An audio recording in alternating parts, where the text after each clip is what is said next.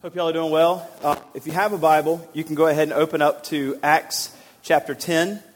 There's some scratchiness in the mic. I'm not sure what it is. We'll figure that out before I start preaching. But I have a couple things for you before we get started. If you weren't here when we first got started, we want to let you know that we have a mom's room right outside those doors. On the right, there's a little couch area where you can sit and go and chill with your child if you want to. There's a speaker, as Jordan said, that runs in there the entire service. I wanted to start with just some giving updating. I hadn't done a giving update in a while. It's mine? It's my thing? Okay. That's going to be annoying to everyone, but I don't know what to do. So we're going to let it be annoying. So just some giving updating, and then we'll be in Acts chapter 10. Acts chapter 10. So about a year ago, we did a capital campaign, and our goal was to raise $200,000 for the building. Lord willing, we'll be purchasing a building sometime soon. And we knew that money that we had saved from being a church for 7 years, plus what we need to probably have to use for a loan, plus a capital campaign altogether would help us be able to purchase and renovate a building. And so we made it a goal. Jack and I met, and we thought Joe was not an elder at that particular point, so Jack and I talked through what would be the amount we think is doable, but also stretching. And so we decided to have $200,000 as the amount that we would have a capital campaign for. We did it for a 2-year campaign, and that started last December. So this coming December will be 1 year, and the following December will be 2 years. So everybody pledged. We were blown away that particular night.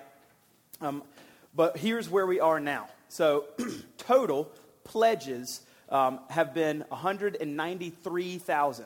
So we got really close to the $200,000. Here's where it gets incredible. Here's where God through Remedy never ceases to kind of blow my mind.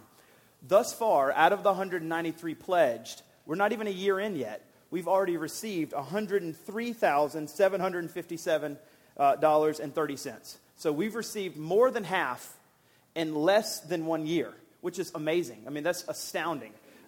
Those kinds of things don't happen. Generally, you receive about 80% of what's pledged. I think we at Remedy are going to likely receive all of it. I think we're just going to receive all of it. What we're going to do in December is, to all of you who pledged, send out a note that says, you pledged this amount, you've given this amount, and the remaining year is what's left, just as a kind of a reminder of what's going on. I think that's helpful for all of us just to remember what we pledged, what we gave, etc. But I wanted to let you know, astoundingly, we have given over half, $103,757.30. The 30 cents is quite important. I don't know. Out of 193. And we guessed at 200 that would be stretching. And the Lord has, just amazed us as elders. Now, here's the second part of that. We also have, in addition to capital campaign giving, just our normal giving that we have each week as a church. Quarter 1 and quarter 2, that means 3 months periods. For the first half of the year, we were right on schedule. Our amount that we need to receive per month is about $14,000 and some change. And through the first 6 months, we were receiving around there.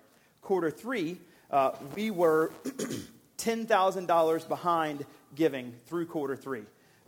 So in October, just October, we've received about $10,000 out of the 16, not $14,000. So it's pretty good. There are 5 weeks in October, so we could exceed. But we wanted to say quarter 3 ended up being $10,000 behind in what we needed. Now, that's probably because the church has also given $103,000 already, in addition to what's going on. So there's been some transitions and everything. But I just wanted to let you know, I'm not saying, hey, we got to step it up. I'm not saying anything necessarily has to change. I think we're doing quite well. I do think if you're not giving in your normal giving, you want to keep that going. But I think it's also just helpful for everybody to kind of know, how's the giving going? Here's how it's going.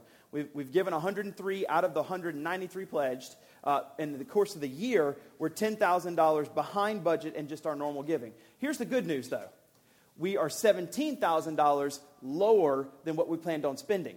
So we're still in the positive this year by $6,000 because we're just quite frugal. We don't spend a whole lot of money when it comes to Remedy Church. That's how we've saved over the course of the 7 years over about $165,000. We just have extra each year. So wanted to let you know what's going on in regard to giving.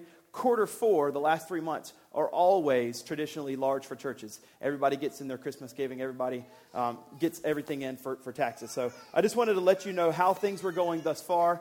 I'm not freaking out. I think everything's actually going pretty well. And I wanted to say thank you. I wanted to let you know the letters will be coming out in December for your capital campaign, and say the Lord is being gracious to us, and I appreciate how things are going. So I'm going to pray, and we're going to go into Acts chapter 10. Acts chapter 10, we'll start at verse 1.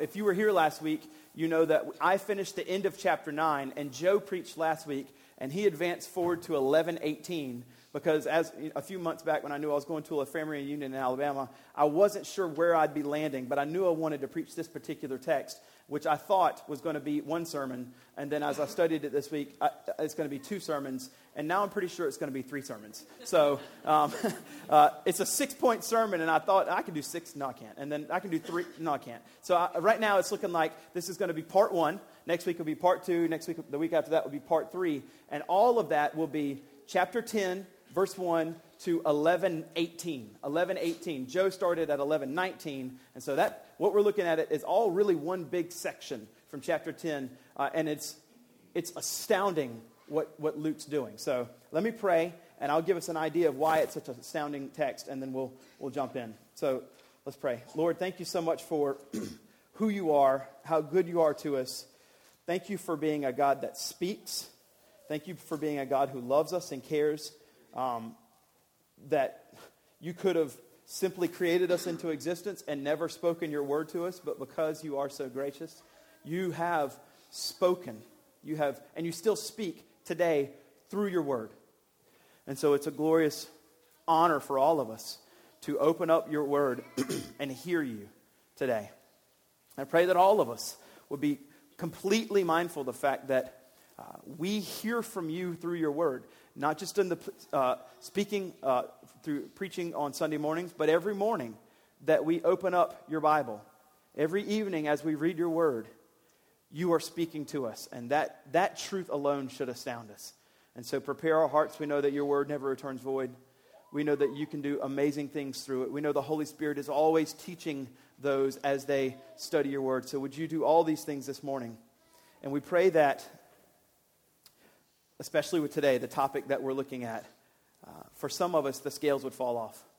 For some of us, years of just naivete would fall apart, and that we would see you're calling us to an amazing task. We pray this in Jesus' name. Amen. So, as you might or might know, the book of Acts is written by Luke. And Luke is going to go to some painstaking efforts in chapter 10 and chapter 11, giving us the story and then saying what happened in the story in chapter 11, wanting us to make sure we understand, hey, not just Jewish people are being saved anymore. Gentiles are being saved now. So in chapter 10, he tells us the story of how this major shift in missiology happens, where it's always been directed towards those who are Jewish and sometimes people who are half Jewish and Samaritans. But now, chapter 10 in the book of Acts, Luke is writing this history, shifting it and saying, it's not just the one race of Judaism, but all races, namely the human race, are being included into salvation. Every single race is getting in on this. And chapter 10 is the story of how this becomes clear to Peter the Apostle. And Luke, the Gentile, is so intent on making sure we understand that in chapter 11, verses 1 through 18, he just repeats the whole story again and summarizes it again and gives us to it again to make sure we get Luke the Gentile. Hey, I'm a part of this. Because of this major shift that happens in chapter 10 and 11 and all of Christianity, I get to be a part of this. And so this is a major thing that's happening in the book of Acts chapter 10. And so remember, the outline of the entire book of Acts is right there in Acts chapter 1, verse 8. This gospel will be proclaimed. You will be witnesses. This gospel will be proclaimed to the Jerusalem, Judea, and Samaria, to the ends of the earth. And the whole book of Acts is outlined, helping us see how that's happening. Where the first chapters 1 through 8 is to Jerusalem. 8 through 13 is going to Judea and Samaria. 14 through 28 is how the gospel is going to the ends of the earth. And in order to go to all the ethne, all the ethnic groups, all the ends of the earth, Gentiles are now being included. And chapter 10 has this shift to where it's going to happen. Now, I want to try to help us feel the weight of the first century Jew, of what it might feel like to know that this gospel doesn't just go to your ethnic brothers, but different ethnic tribes, and how jarring that is for them. So the best I can do is try to contextualize that for us today in America. My best friend growing up was named as Jerry. Whenever I was a young guy, maybe 10 or so, 11, I can't remember, Jerry moved in next door to me. Jerry's dad was black. Jerry's mom was white. They were from Pennsylvania. And up north, I don't think it was much as a big a deal as it was down in South Carolina back in a long time ago when I was younger. So so Jerry became quickly my best friend. He and I still keep in touch. And I actually led Jerry to Christ in high school. And through ongoing, him just being my best friend and hanging out continually and living next door to me and me driving him places and him riding places with me and just getting to know him, I saw the struggle that Jerry had. I remember getting off the bus one day where those who were black and those who were white both made fun of Jerry because he was in the middle. And I just remember him seeing running off the bus, and I was the only one that got off at his stop, running up to his house, tears in his eyes, not wanting to ever struggle with. Now, Jerry's the most likable guy you ever know. As he got into high school and college, he's so outgoing and so overcoming. It didn't bother. He's just such an awesome guy. But in middle school, these things are jarring for him. And I remember tears in his eyes, just me and him, crying because this was happening. Because everyone mistreated him from both sides, calling him a freak. I can remember them calling him a freak because he was half white and half black, and how upsetting it was for him. And me, being his friend, being distraught over it. Whenever I was younger, most of the people I hung out with in middle school and high school were black people. That's who I hung out with, who I played basketball with. I listened to Boyz II Men. I listened to Run DMC. Like, I'm not kidding. I listened to rap and R&B. I didn't listen to much else than that. Those were the guys I hung out with. Those were the people I understood. Those were the people that I played basketball with every day. That's why I can crush you in basketball right now if we ever get on the court. I'm talking junk, but I got the mic. But so I want us to feel as I read this John Stott quote, the weight of what's happening here.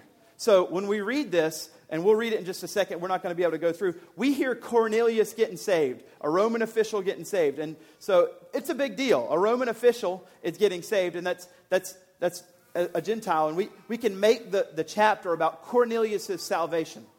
But John Stott I remember reading this a week and a half ago or whatever, and John Stott took my breath away. I remember reading it, right? Jordan, listen to this.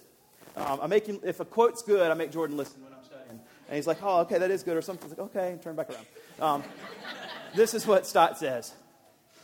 The principal subject of this chapter is not so much the conversion of Cornelius to Christianity as it is the conversion of Peter from his deep-seated racial intolerance. So this chapter is more about Peter understanding you've got to get rid of your deep-seated racial intolerance.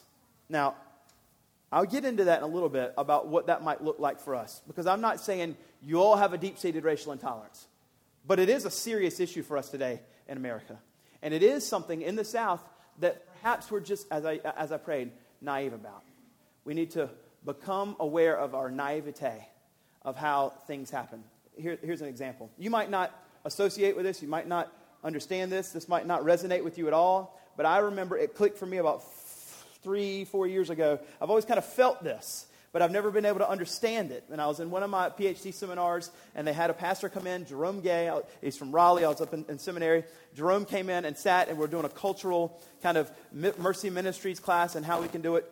Jerome came in, the only black guy in the class. He's doing his MDiv there. We're all PhD students, and he's teaching us about why it's difficult for white guys like myself to reach black guys, and why it is for white people to go to black churches. And he said this, and when he said this, it just clicked with me. Like, I get what you're saying. And so I'm saying this to say, you might accidentally have some naivete in your own life about reaching other ethnic groups because you just don't think about it. And it might be things like this. So he said, South Carolina Baptist Convention, Southern Baptist Convention wants to plant a church in an African-American neighborhood.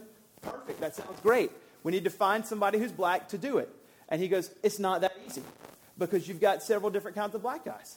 You've got Ice Cube, and you've got Carlton, and you've got Denzel in the middle. And so you need to say, like, well, who's the neighborhood I'm going to? And you can't just say, let me pick somebody who's black, because you got to pick the right kind of person that understands that context. And I remember thinking, yeah, and only naivete would think that. It's not like I'm against black people and I don't want to understand them. It's just, that's true. Or he said this.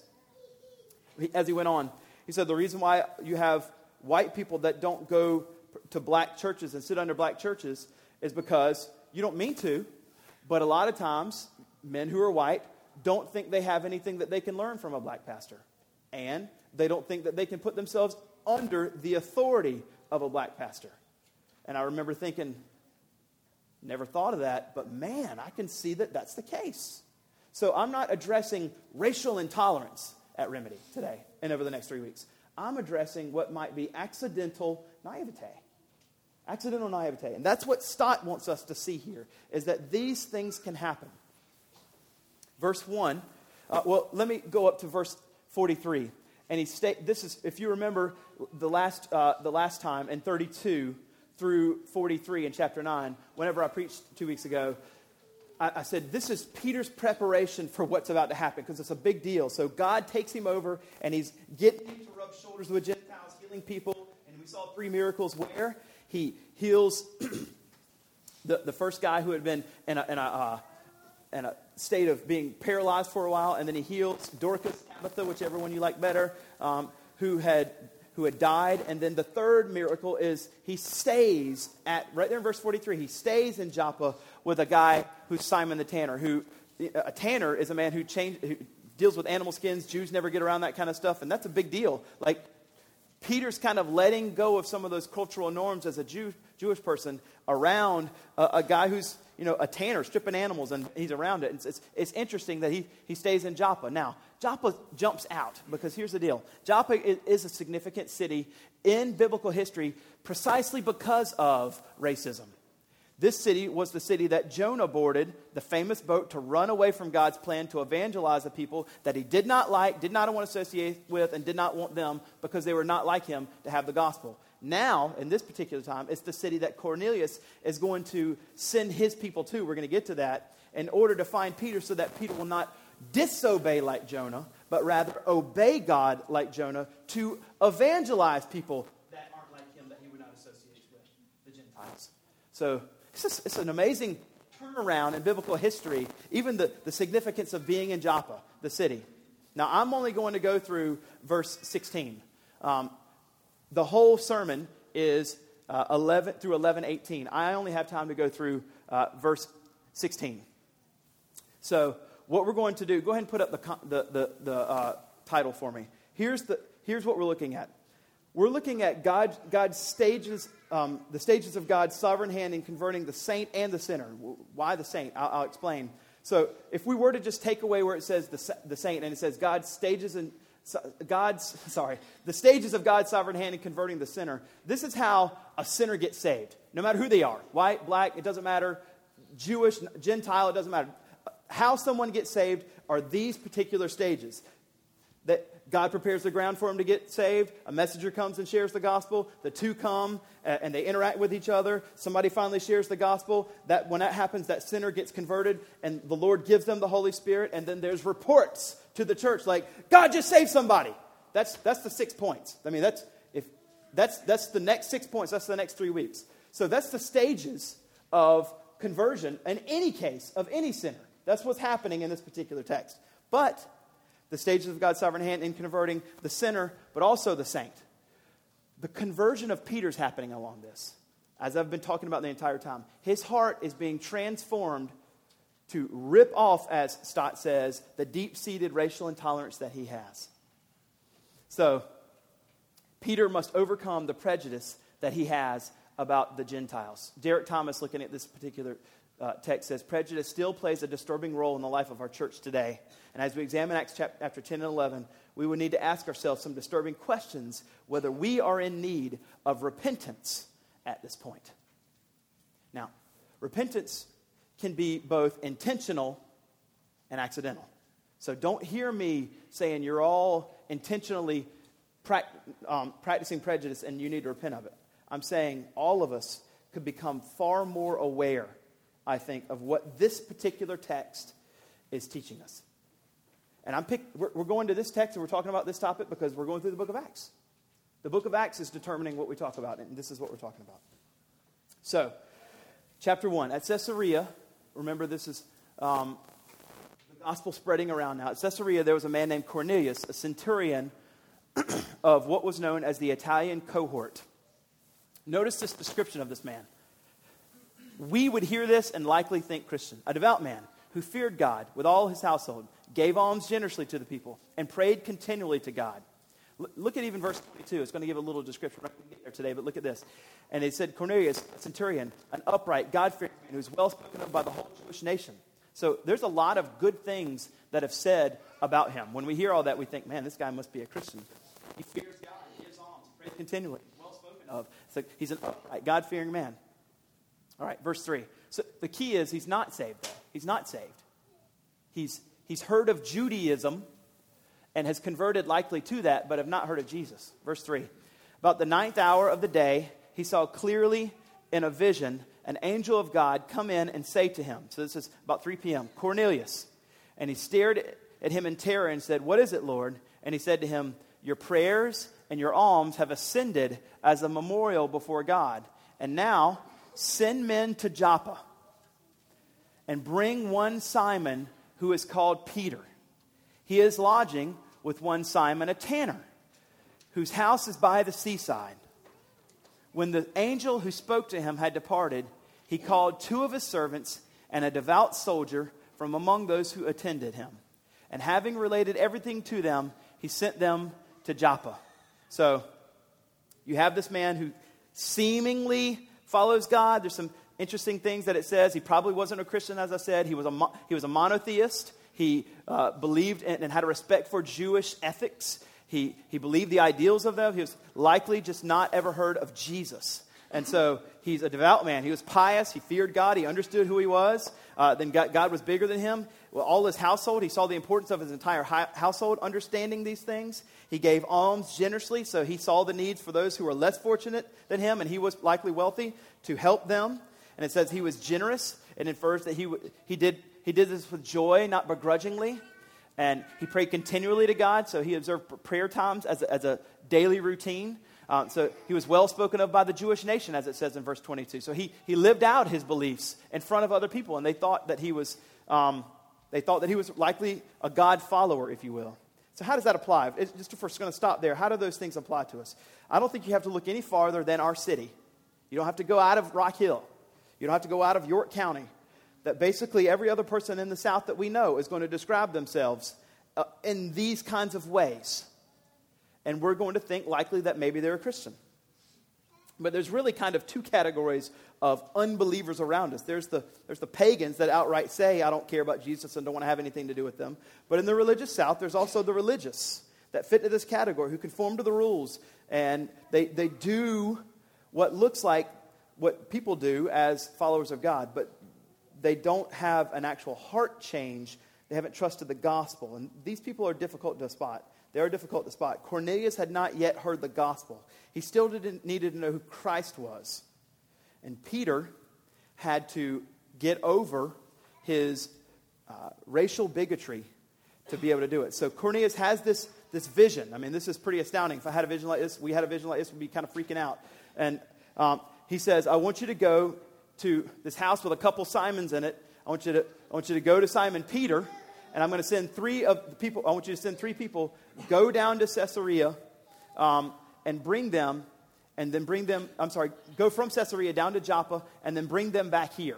That's what I want you to do. Send these 3 particular men that are likely Gentiles to go there. Find Peter and come back. Now, around the same time, this is the sovereign hand of God. So the first thing I want you to see is this. God prepares the ground for the unconverted person's heart. This is how everybody gets saved, and this is how Cornelius is going to get saved, and this is how we, as believers, need to understand that there's people around you that God's not only preparing your heart, but He's preparing them. There's people in this city all over, and God is preparing the ground of the unconverted person's heart.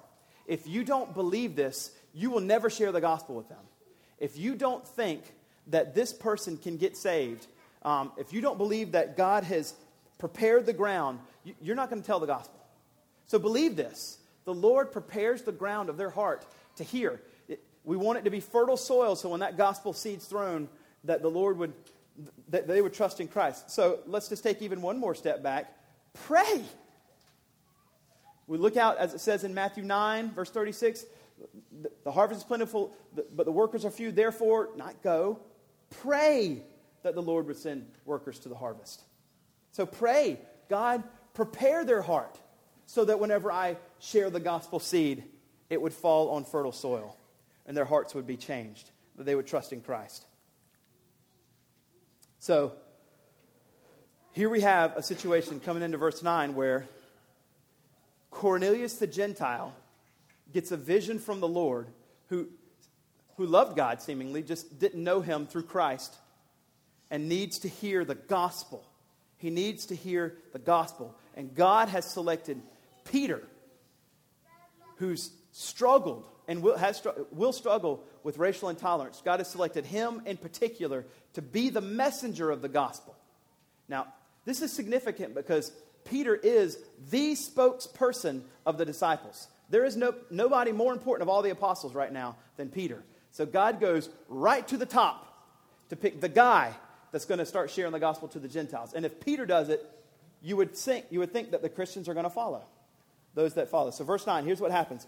The next day, as they were on their journey, because this was a long journey, approaching the city, Peter went up on the housetop about the 6th hour to pray, noon. It's good to pray. It's good to pray a lot. Pray at noon. It's a side note application. But Peter goes up, and we should say this. Peter loved the Lord dearly. Peter had an issue here that Stott's pointed out and Thomas has pointed out, and we're kind of ragging him out here, right here. Peter loved the Lord. Okay, so this isn't like a hard-hearted, hates Jesus kind of person. You aren't either. You love the Lord. I know that those who are in Christ, you love the Lord. But like Peter, all of us still have things that need to be addressed ongoing the rest of our life for sanctification. So this devotion is not Peter in rote prayer. This is a real heart love of God that Peter has, just like you. Just like you. And the Lord still has things he wants to work on, just like me, just like you.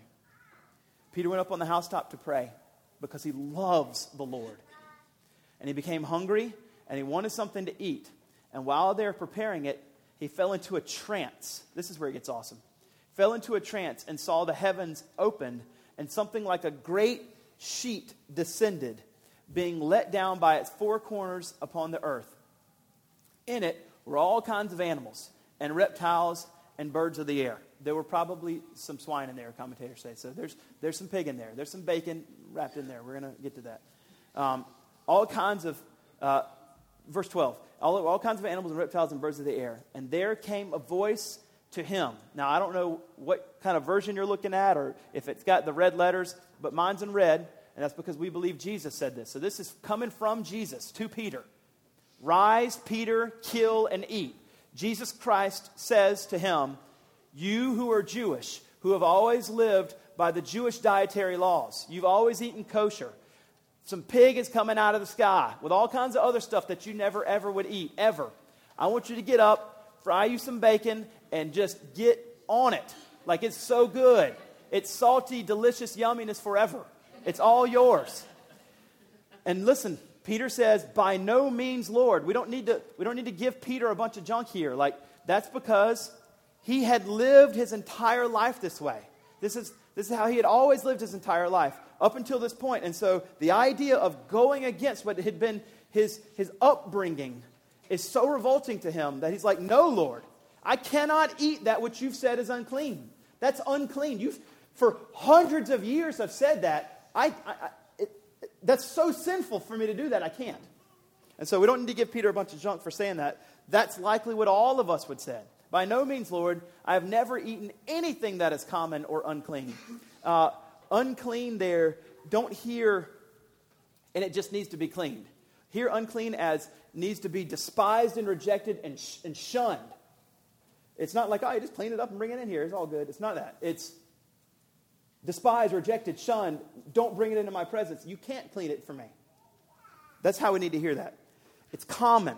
It's unclean. And the voice came to him a second time. If you underline, this is one that you might want to underline. What God has made clean, do not call uncommon. He's not just talking about food here. He's not just talking about food. This happened 3 times. 3 men are coming that are Gentiles. 3 times this is going to happen.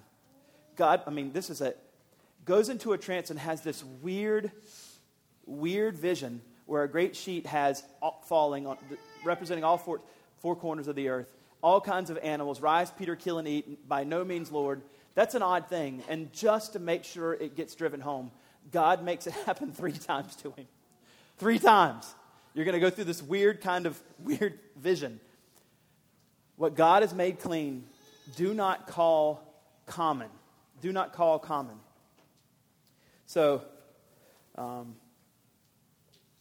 this happens the very next day. So, in verse 9, as we see it happens the very next day, Peter, in his mind, is thinking to himself right now that I'm going up to pray.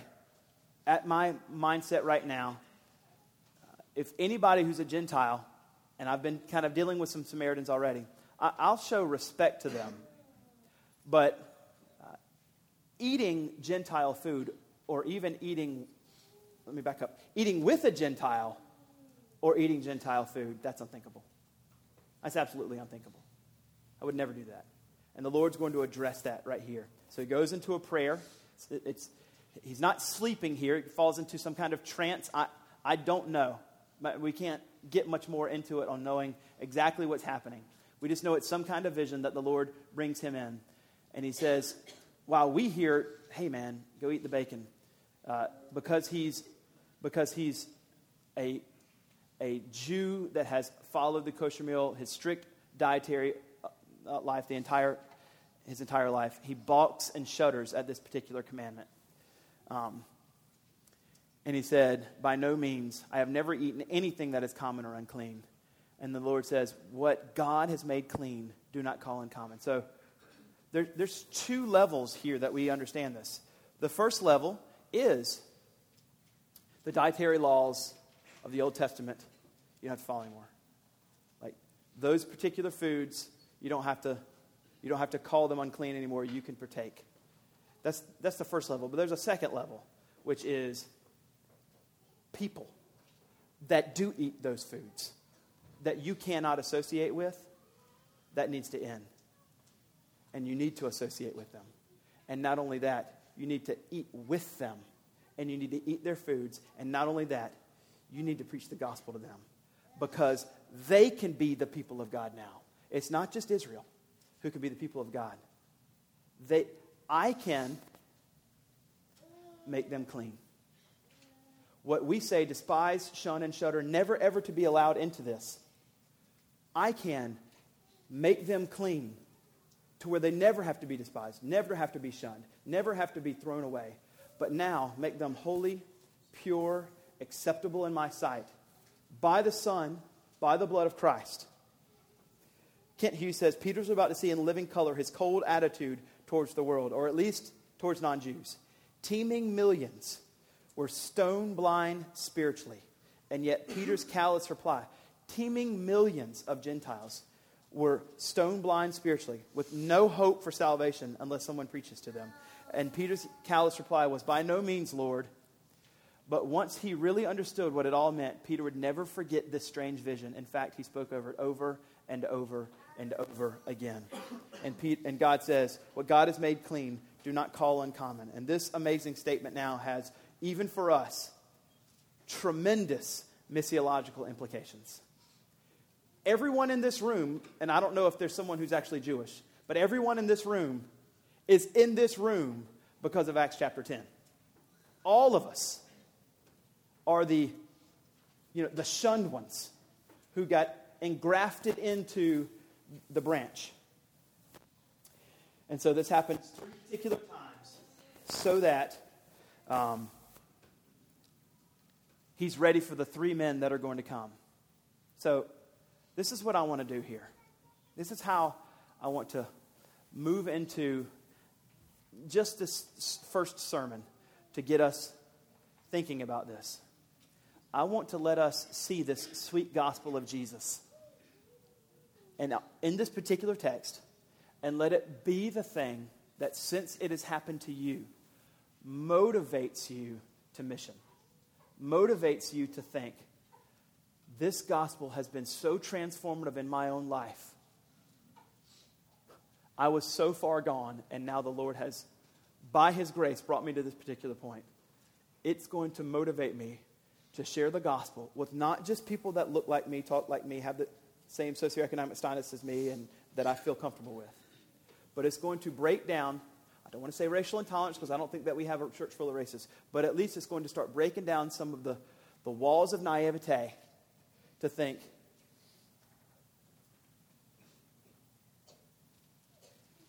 I can share the gospel with more people than I think. And I think that the way that that happens, I don't motivate you to do that. The Bible doesn't motivate you to do that with guilt. Motivation by guilt lasts 2 weeks. Motivation by gospel doesn't end. So I want to motivate you today, that's all we're going to do this with the sweet gospel right here from this text. Verse 12, and it were all kinds of animals and reptiles and birds of the air. That is us. Spiritually, we're just animals. This is how Calvin describes us. Just wild animals, ravenous for sin. We were common, as it says in verse 14, and unclean. Romans 9 would say a common vessel, rightly going to receive the wrath of God. That's who we are. Common vessels outside of Christ, unclean vessels, who rightly deserve the full wrath of God because we willingly choose to live like ravenous animals in sin. But as Ephesians chapter 2, verse 4 says, but God. In our own willing choice to do that, but God chooses to send His Son. Chooses to send His Son to die for us. Chooses to send His Son to die for us, to receive the wrath that we deserve, to die the death that we deserve. So that now, because of that, we're verse 15. What God has made clean, do not call common. God has made you clean. In Christ, you are completely forgiven. You are not common. You're not common anymore. You're not despised. You're not shunned. You're not revolting. You are now, Colossians 1, holy, 23 I think it is, holy and precious in His sight. Think about this. The God of the universe, even though you willingly chose to rebel against Him, saves you because of Christ and your faith in Christ, calls you holy, and now holds you up and says, this particular child of mine is holy and precious in my sight. You and I know, like, the life we've lived, even up to now, and will live, the struggles we have with sin. We could turn around and look at that line of what's brought us up to her and the particular sins that have brought us up to here, and we are well aware of those particular things. But the overcoming power of God to save says, yeah, I'm aware, but here's what's true of you now. You are not common. You are not unclean. I have made you clean. So don't call yourself common. Don't call yourself unworthy. Don't call yourself unholy. Don't call yourself not precious in my sight. You are now holy and precious in my sight. Knowing that this is who you are in Christ. This is the only proper motivation to live on mission. Because God has so transformed me and the wretch that I was, now I am properly motivated to go live out this gospel, to go share this gospel. It doesn't matter who they are now, because God has changed me. Whoever you are, and this particular text in Acts chapter 10 helps me see all kinds of walls are broken down on who I think can be saved. The Lord gives us beautiful hearts now, and we can go and live on mission. So let me ask just a couple of questions here. And maybe they'll convict you, maybe they won't. I think the goal of this is not to make you feel guilty, because I want the gospel to be your motivator for mission. But I do want you to ask some reflection questions here. What does your prayer life look in regard to asking the Lord for real opportunities to do evangelism? And I don't just mean for people that are just like us. What does your prayer life look to say, Lord, blow my socks off and bring somebody that I would never think about doing evangelism to? Perhaps I'm naive to that, Lord. Help me see it. If that's not the case, let's take one step back and just ask this particular question. This is a difficult one. Why don't I ever pray like that? What is it in me that's not moved to ever even think that way, to pray that way? Help me understand that, Lord, because I don't want to think that way. I want to be the kind of person that thinks that way, that wants to share the gospel with whoever. Help me understand that. Help me understand my heart so that I can be motivated for mission. Gospel motivation. Day by day, as you are living out sanctification, what does your life on mission look like? What does Matthew 28, Acts 1:8, what does it really look like each day?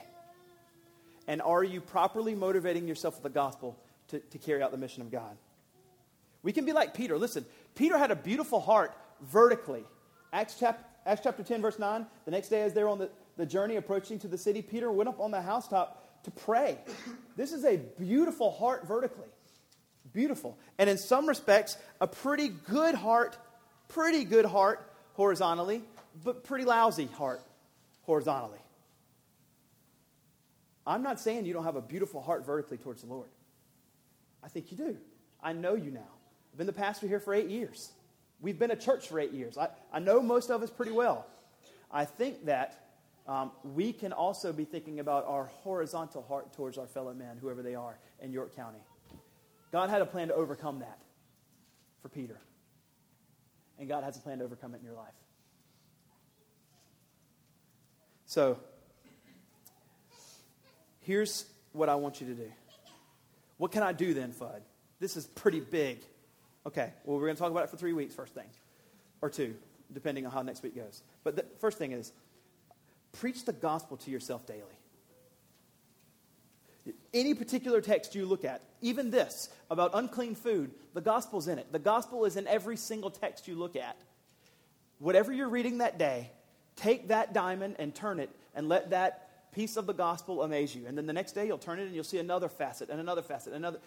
The gospel is a diamond that we turn to see the beauty of, to motivate us for mission and motivate us to live for Christ.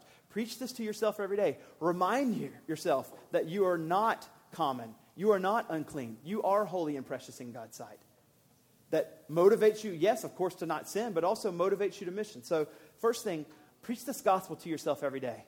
Remind yourself who you are in light of a holy God outside of Christ, but don't ever stay there. And who you are in light of Christ because of the holy God who gave his life for you. And then be thankful. After you preach the gospel to yourself, be thankful. Thankfulness drives you. You will not live out the mission if you're not thankful for it. Be thankful for what he's done. And then be amazed at what your thankful heart will start doing as you share the gospel with whoever. You will want to spread the gospel with everyone. I want to conclude with maybe an unexpected text. You've heard it a billion times.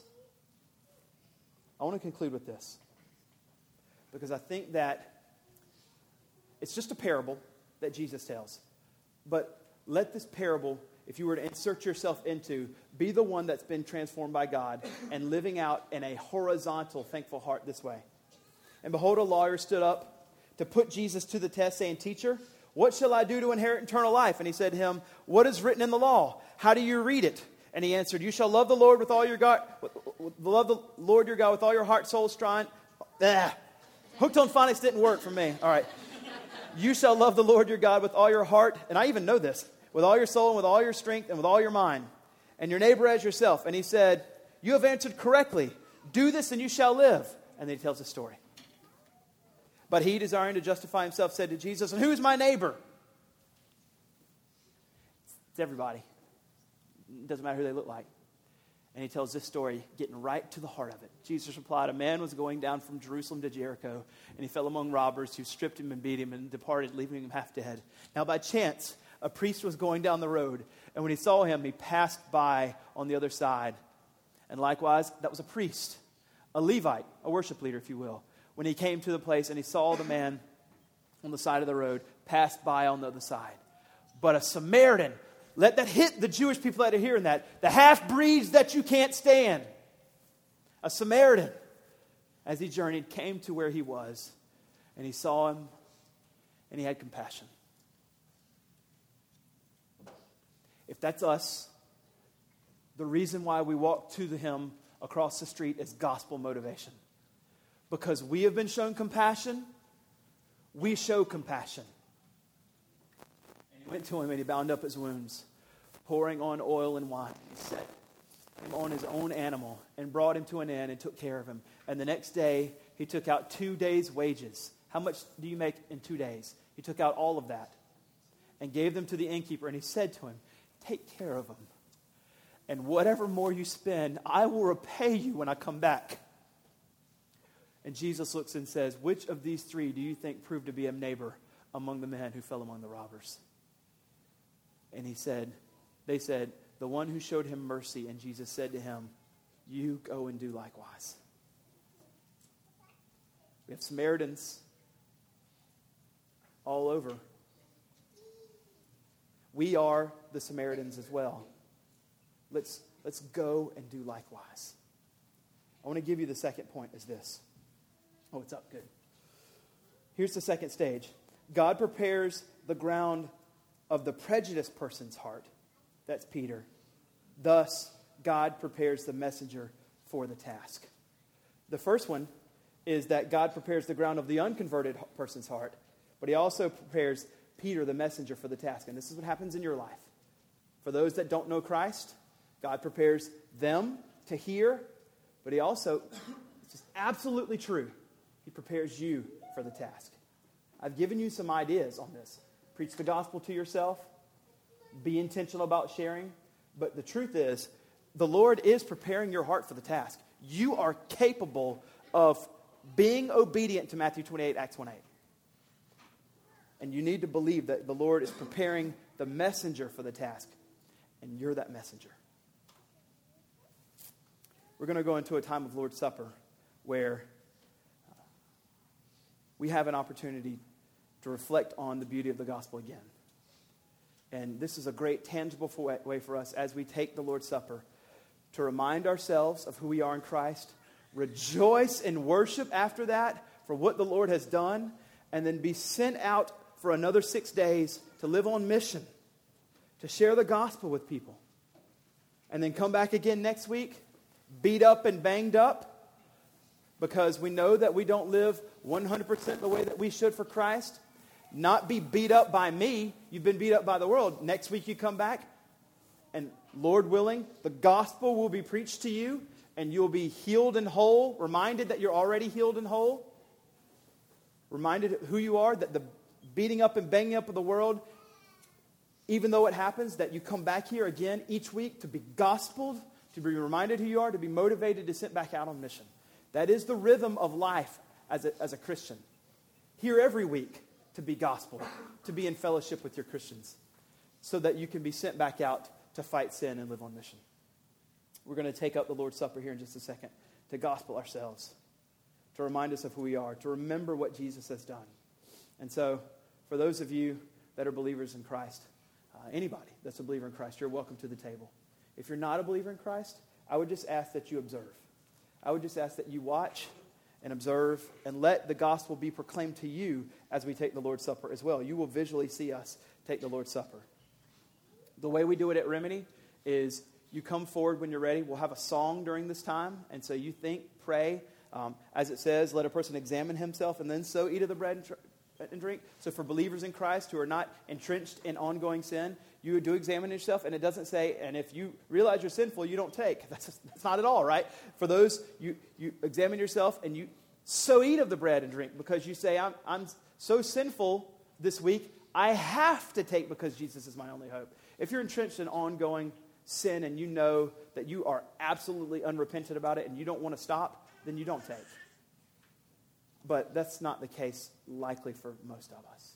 So during this time, think, pray, reflect, come forward to the front, and then come back to your seat holding the bread and the cup, and I'll lead us corporately because the Lord's Supper is meant to have a fellowship and a unity about it.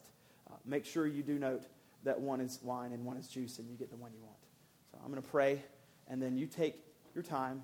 You can sing with us if you want, and when you're ready, you come forward and get the bread and the cup and come back to your seat, and I'll lead us in a time of the Lord's Supper. Let's pray.